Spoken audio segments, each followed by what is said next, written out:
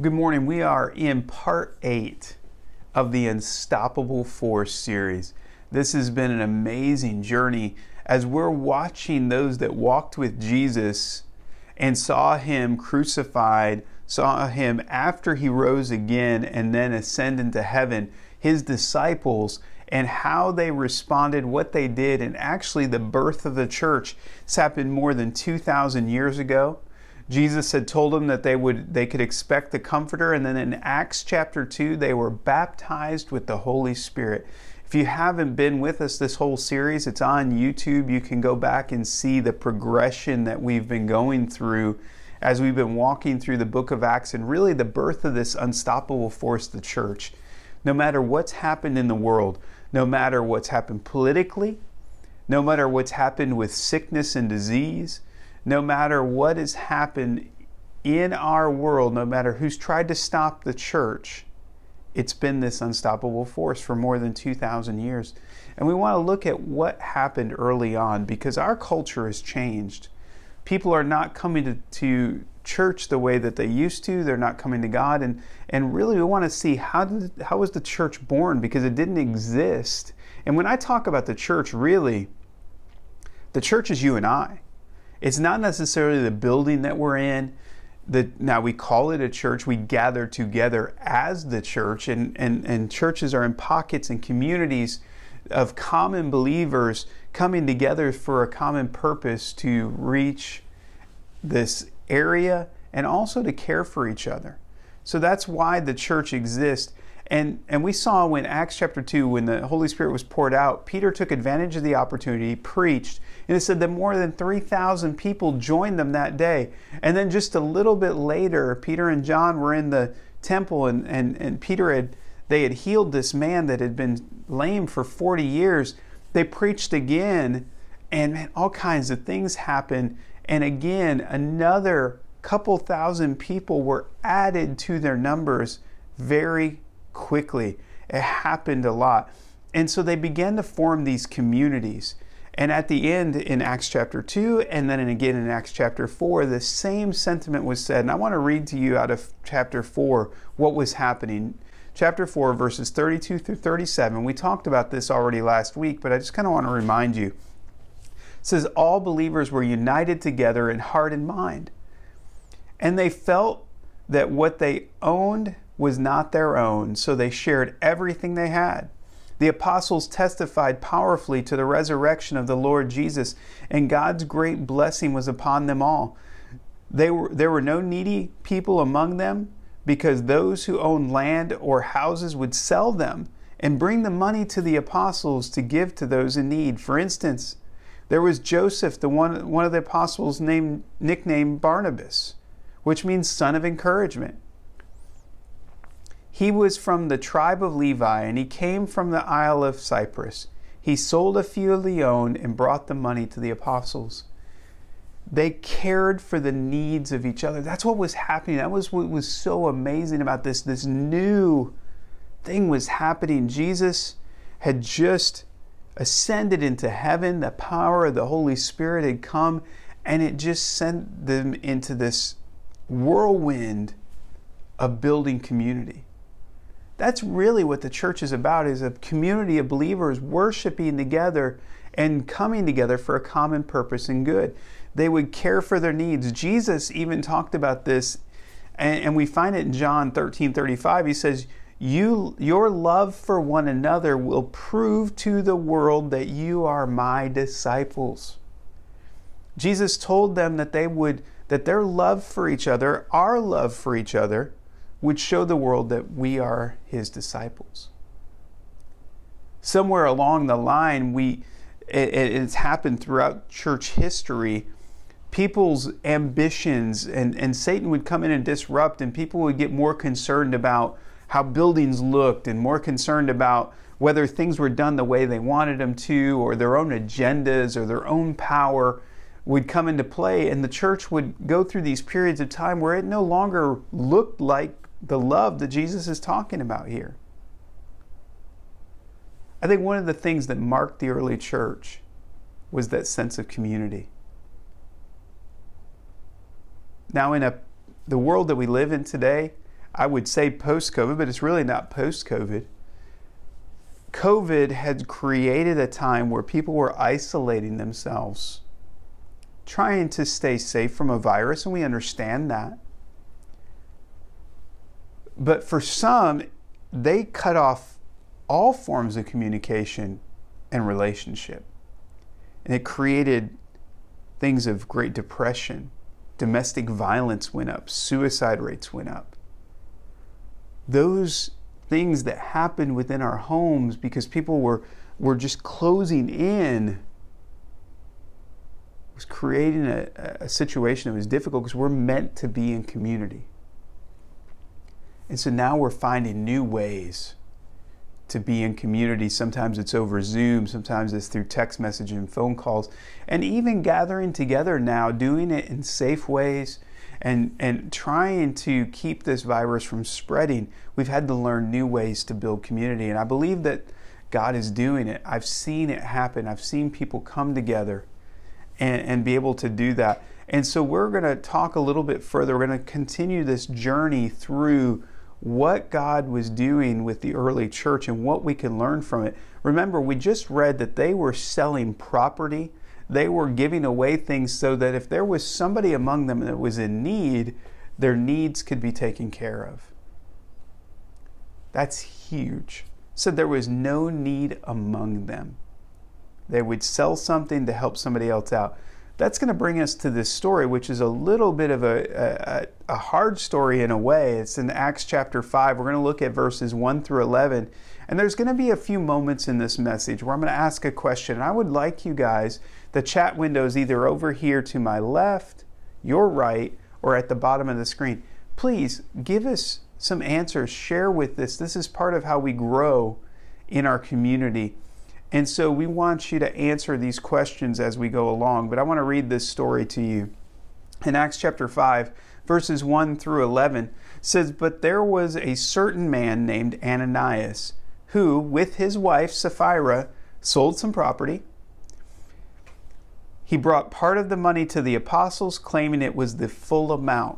With his wife's consent, he kept the rest. Then Peter said, 'Ananias, why have you let Satan fill your heart? You've lied to the Holy Spirit, and you've kept some of the money for yourself. The property was yours to sell or not sell as you wished. After selling it, the money was yours to give away. How could you do a thing like this? You weren't lying to us, but to God.' And as soon as Ananias heard these words, he fell to the floor and died. Everyone heard about it and was terrified. Then some young men got up, wrapped him in a sheet, and took him out and buried him. About 3 hours later, his wife came in, not knowing what had happened. Peter asked her, 'Was this the price you and your husband received for the land?' 'Yes,' she replied, 'that was the price.' And Peter said, 'How could the two of you even think of conspiring to test the Holy Spirit like this? The young men who buried your husband are just outside the door, and they will carry you out too.' Instantly she fell to the floor and died. When the young men came in and saw that she was dead, they carried her out and buried her beside her husband. Great fear gripped the entire church and everyone else who heard what had happened."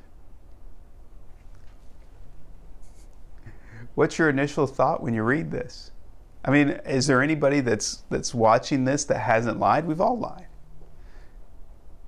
So there's some things that are going on here that kind of are kind of hard to swallow. You kind of look at this story and you're like, oh, whoa, wait a minute.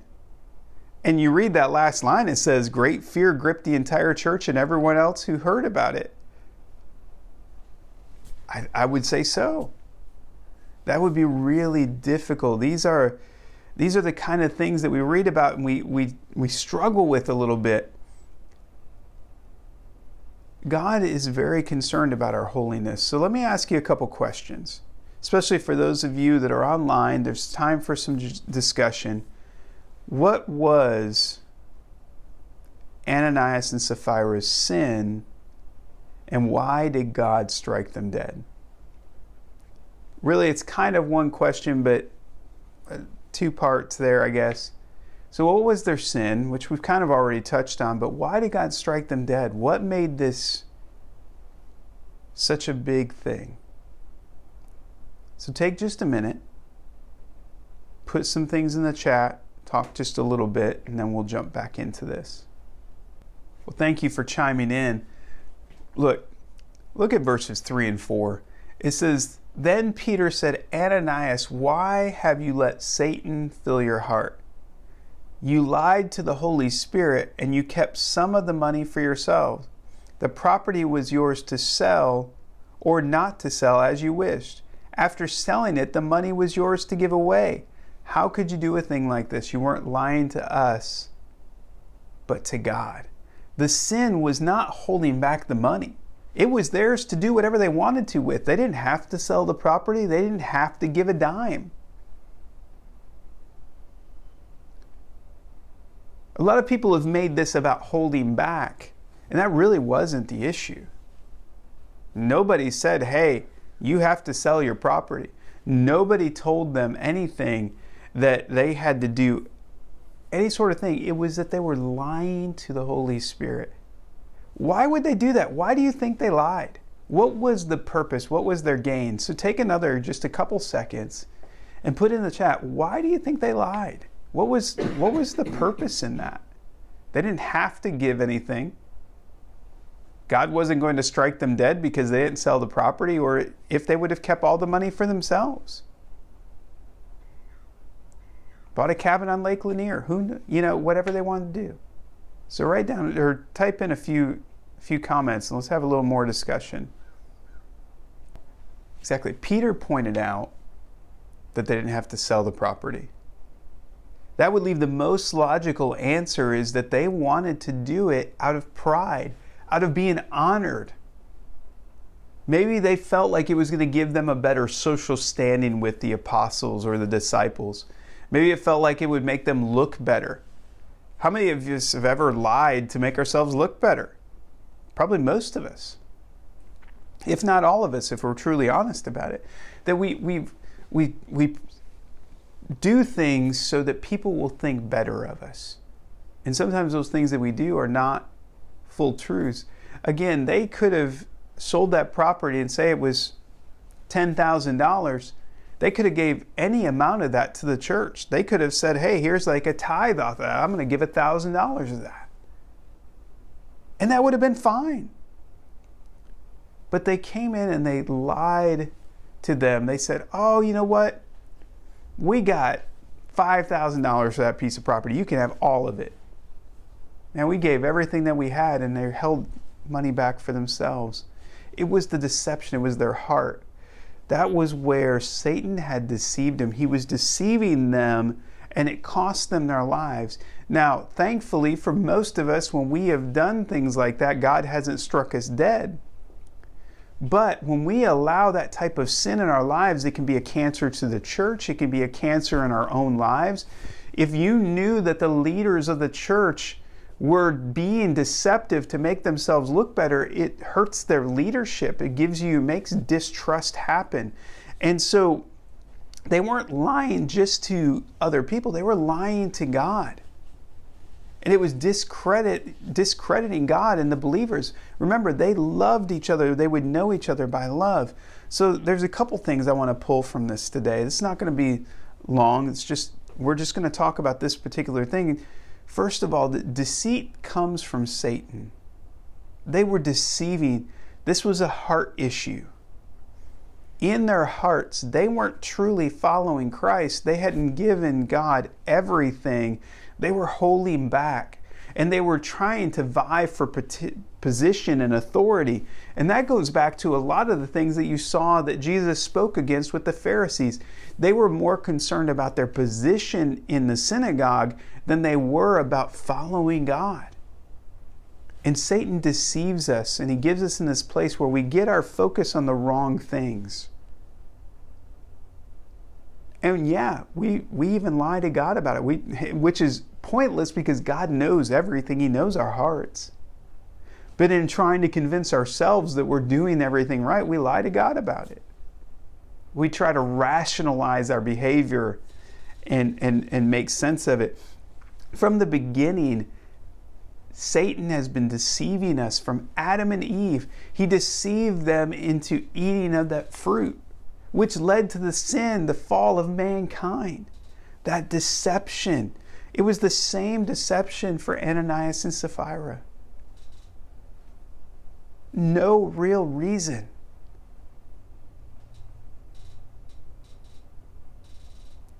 Satan has been deceiving us. And although when Adam and Eve, and here was the deal, when Adam and Eve were confronted with their sin, they confessed their sin before God and God spared them. Ananias and Sapphira were just trying to make themselves look better, trying to hide what was really going on. And again, I don't know when God will strike somebody dead and when He won't. But God is very serious about holiness, and especially among His people. He has a lot of grace for us, and there's that tension between grace and holiness. We can't abuse the grace of God by neglecting trying to follow Him and being holy.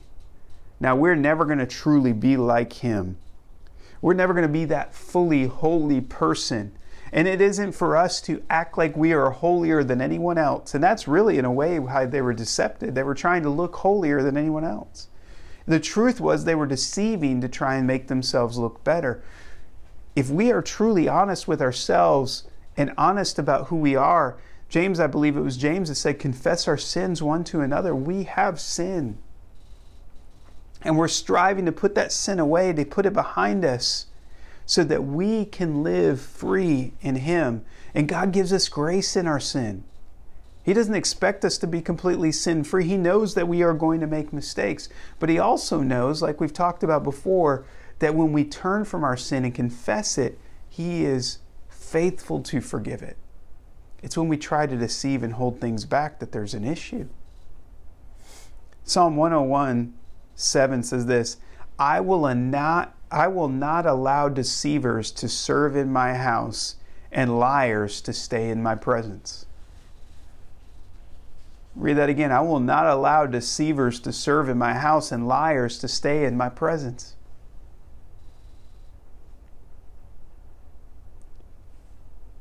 Yeah, we've lied. We've deceived. We have to put those things behind us. We have to let that go. Not allow Satan, who is the father of lies, to convince us that we need to sow half-truths and lies to make ourselves look better. This is not a status thing. We're just followers of Christ. And if we're followers of Christ and our number one goal is to make disciples, we're going to do everything we can to love and be at peace with everybody around us. And we don't have to lie and deceive to do that. Here's another thing. Proverbs 6:16-19 says, there are 6 things the Lord hates. No, 7 things He detests. Haughty eyes, a lying tongue, hands that kill the innocent, a heart that plots evil, feet that race to do wrong, a false witness that pours out lies, and a person who sows discord in a family. Those things are all about tearing apart those that are around us. See, the sins that God truly just comes against are those that hurt those that are around us. God hates all sin. There are some sins that just tear us apart. But sin always separates us from God, and it hurts the people that are around us. So this lying and deceiving, God takes it very seriously. Those who lie in His house, those who try to make themselves look better, those who deceive, because He knows that that is from Satan. He knows that that's what's filling their hearts. There's nothing more that hurts the church. There's nothing that will hurt a church more, I should say, than when a leader in the church lies and deceives. We see it all the time. We see people that are very much in the public eye, those that have ministries, and we find out that they've been deceiving people for a long time. Maybe they've got a sin in their lives with sexual sins or other things like that, and it hurts the church. It doesn't change who God is. And see, here's the thing, guys. You read stories of these men and women that have been elevated in the church world, that have been leaders in the church world, and you see them fall into sin. If you are truly following God, as much as it hurts you to see those things, it should not change your relationship with God, because it is not God who did those things. It is man, just like you and me. We are capable of sinning. We are capable of being deceived by Satan and missing that. So, God took drastic measures to show how serious He is about holiness. We need to be striving to be holy. Not to be holier than thou and putting people down, but to be holy in the presence of God, to rid ourselves of sin, to rid ourselves of all those things. So that leads me to the second thing. The results of all this is fear and respect gripped the church. That's what verse 11 said, is great fear gripped the entire church and everyone else who heard what had happened. I think how we can understand how that it works, right? If you had just seen two people that lied to the Holy Spirit fall dead to the floor, I think that would give you a pause. It'd make you think about what you share. It'd make you think about your heart. You'd be like, whoa, wait a minute. Am I lying about something? I need to get this right. And I say fear and respect because true fear of God is respecting God and His Word. I relate it back to, there was a lot of times that when I was a kid, that my fear and respect of my parents kept me from doing some things that I knew would get my butt spanked, and I didn't like pain.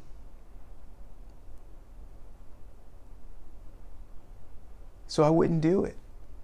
It wasn't because I thought my parents hated me or anything like that. I just knew and had enough respect for them that if I went down that road, that my consequences were going to be this. And I didn't want to disappoint my parents. That was more than even the pain, was the disappointment. So I don't want to lie to God. But God doesn't expect me to be perfect either. He knows I'm going to stumble. He knows I'm going to fail at times. And that's okay. God's like that father that sees that child that's trying to take the first steps, and the child stumbles and falls. And He's like, come on, you can do it. That's how I picture God, because He is that way with us. But He also takes deceit from Satan very seriously. He takes sin very seriously. And He wants us, especially the closer we grow to Him, to be holy, to not deceive, to not try and make ourselves look better than we are. Paul talks about this in Colossians, and I'm going to wrap up with this. Not a long message today. Colossians 3:5-15 says this: so put to death the sinful earthly things lurking within you. Put to death the sinful earthly things lurking within you. God acknowledges that stuff is there. Have nothing to do with sexual immorality, impurity, lust, and evil desires. Don't be greedy, for a greedy person is an idolater, worshiping the things of this world. Because of these sins, the anger of God is coming. You used to do these things when your life was still a part of the world, but now is the time to get rid of anger and rage and malicious behavior, slander and dirty language. Don't lie to each other, for you've stripped off your old sinful nature and all its wicked deeds. Put on your new nature and be renewed as you learn to know your Creator and become like Him. I want you to notice something for just a minute. All of these things assumes that you still have some of that stuff there, and God is saying, hey, and through Paul saying, hey, continue to get rid of these things. As what? As you learn to know your Creator and to become like Him. It's not that you're already there. We're not perfect. God doesn't expect us to be perfect. He just expects us to be moving towards Him, to, as we acknowledge that we have this in our lives, that we confess it and get rid of it, that we move away from it. So we put on that new nature. We're becoming like Him. In this new life, at verse 11, in this new life, it doesn't matter if you are Jew or Gentile, circumcised or uncircumcised, barbaric, uncivilized, slave or free. Christ is all that matters, and He lives in all of us. That's what really matters. Since God chose you to be the holy people He loves, you must clothe yourselves with tender-hearted mercy, kindness, humility, gentleness, and patience. Make allowances for each other's faults. Again, didn't say we're going to be perfect. Make allowances for each other's faults. And forgive anyone who offends you. Remember, the Lord forgave you, so you must forgive others. Above all, clothe yourselves with love, which binds us all together in perfect harmony, and let peace that comes from Christ rule in your hearts. For as members of one body, you are called to live in peace and to always be thankful. And that goes all the way back to John 13, where He said, they will know us by our love. As we grow in our relationship with God, we're going to look more like the way Jesus looked. He loved everyone. Yeah, He was firm. When He went in and cleaned out the temple, it was because they were using God's house and deceiving people. They were deceiving people. Some of these same sins, lying and deceit, taking advantage of people. That frustrates God to no end. And those are the people that He comes against. But when we are seeking after Him, we have nothing to fear in that. When we are striving to become like Him, allowing these things, clothe yourselves in tender-hearted mercy and kindness and humility and gentleness and patience. Man, don't we need patience? Not only don't we need to have patience, but don't we need people to have patience with us as we learn and we grow? This is a journey together. That's why we do this in community. I read that section at the end of chapter 4. It was the same at the end of chapter 2, that they formed a community and they loved and cared for the needs of each other. I'm going to tell you, not everything was perfect. We're going to read as we get further into the book of Acts. There was disagreements about how things should happen, but what they learned was how to disagree but yet still move towards that common purpose, not to allow disagreements to become sin, not to allow disagreements to tear things apart. That's what Satan does. Satan uses lies and deceit and disagreements to rip things apart. We can disagree with each other on some things. I guarantee there are people that are watching this that disagree on a lot of things. We are a church body, but I would guarantee that not everybody's on the same page politically. Not everybody's on the same page about a lot of things. But as we grow closer to God and the power of the Holy Spirit works in our lives, the more and more we're going to look like Jesus, the more and more our worlds are going to come together and we're going to line up. But the key is to make allowances for each other's faults, to love and care for one another,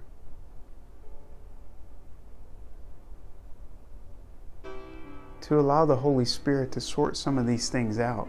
Yeah, those that take advantage of that loving and caring and mercy, that God's going to deal with them. Those that deceive to just try and get what they want. Our job isn't to figure all that out. Our job is to love God first and to love those that are around us, to make disciples. That's what the early church did. They made disciples. They loved one another, said that they would know them by their love. Don't you want to be a part of a community that loves you, that cares for you, that helps you, and that you can help others? You know what? As much as we've been helped in our Christian community, it's so much better when we can help somebody else and bring joy to somebody else's life. God brought us together to be the body of Christ. We are disciples. We are the church. We are that unstoppable force. If we will allow the Holy Spirit to work in us, there's nothing that can come against us. Satan can't deceive us and tear us apart. And God showed how seriously He dealt with those that deceived. So I want to pray for you today, and I want to wrap this up.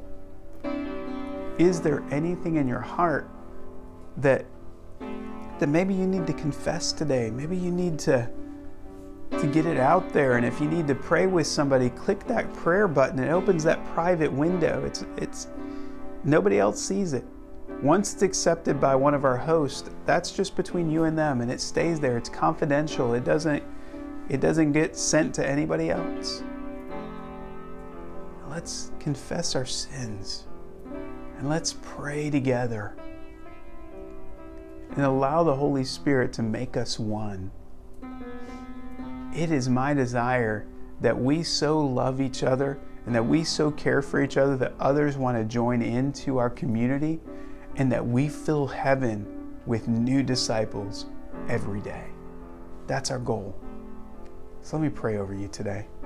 Father, we are so grateful for your mercy and your Holy Spirit.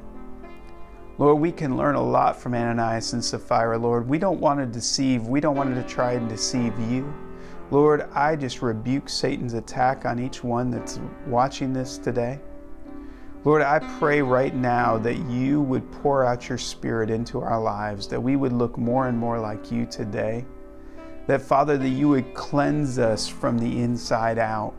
That there would be no lying and deceit in our lives. And Lord, I pray over those that we've been reaching out to. I pray over this community of believers that we would love one another, that we would care for one another, that we would help to meet the needs of each other as we can. And Father, we thank you for the privilege of being a part of this. We thank you for your forgiveness and your mercy. Lord, cleanse us of all sin today. And we love you and praise you for these things.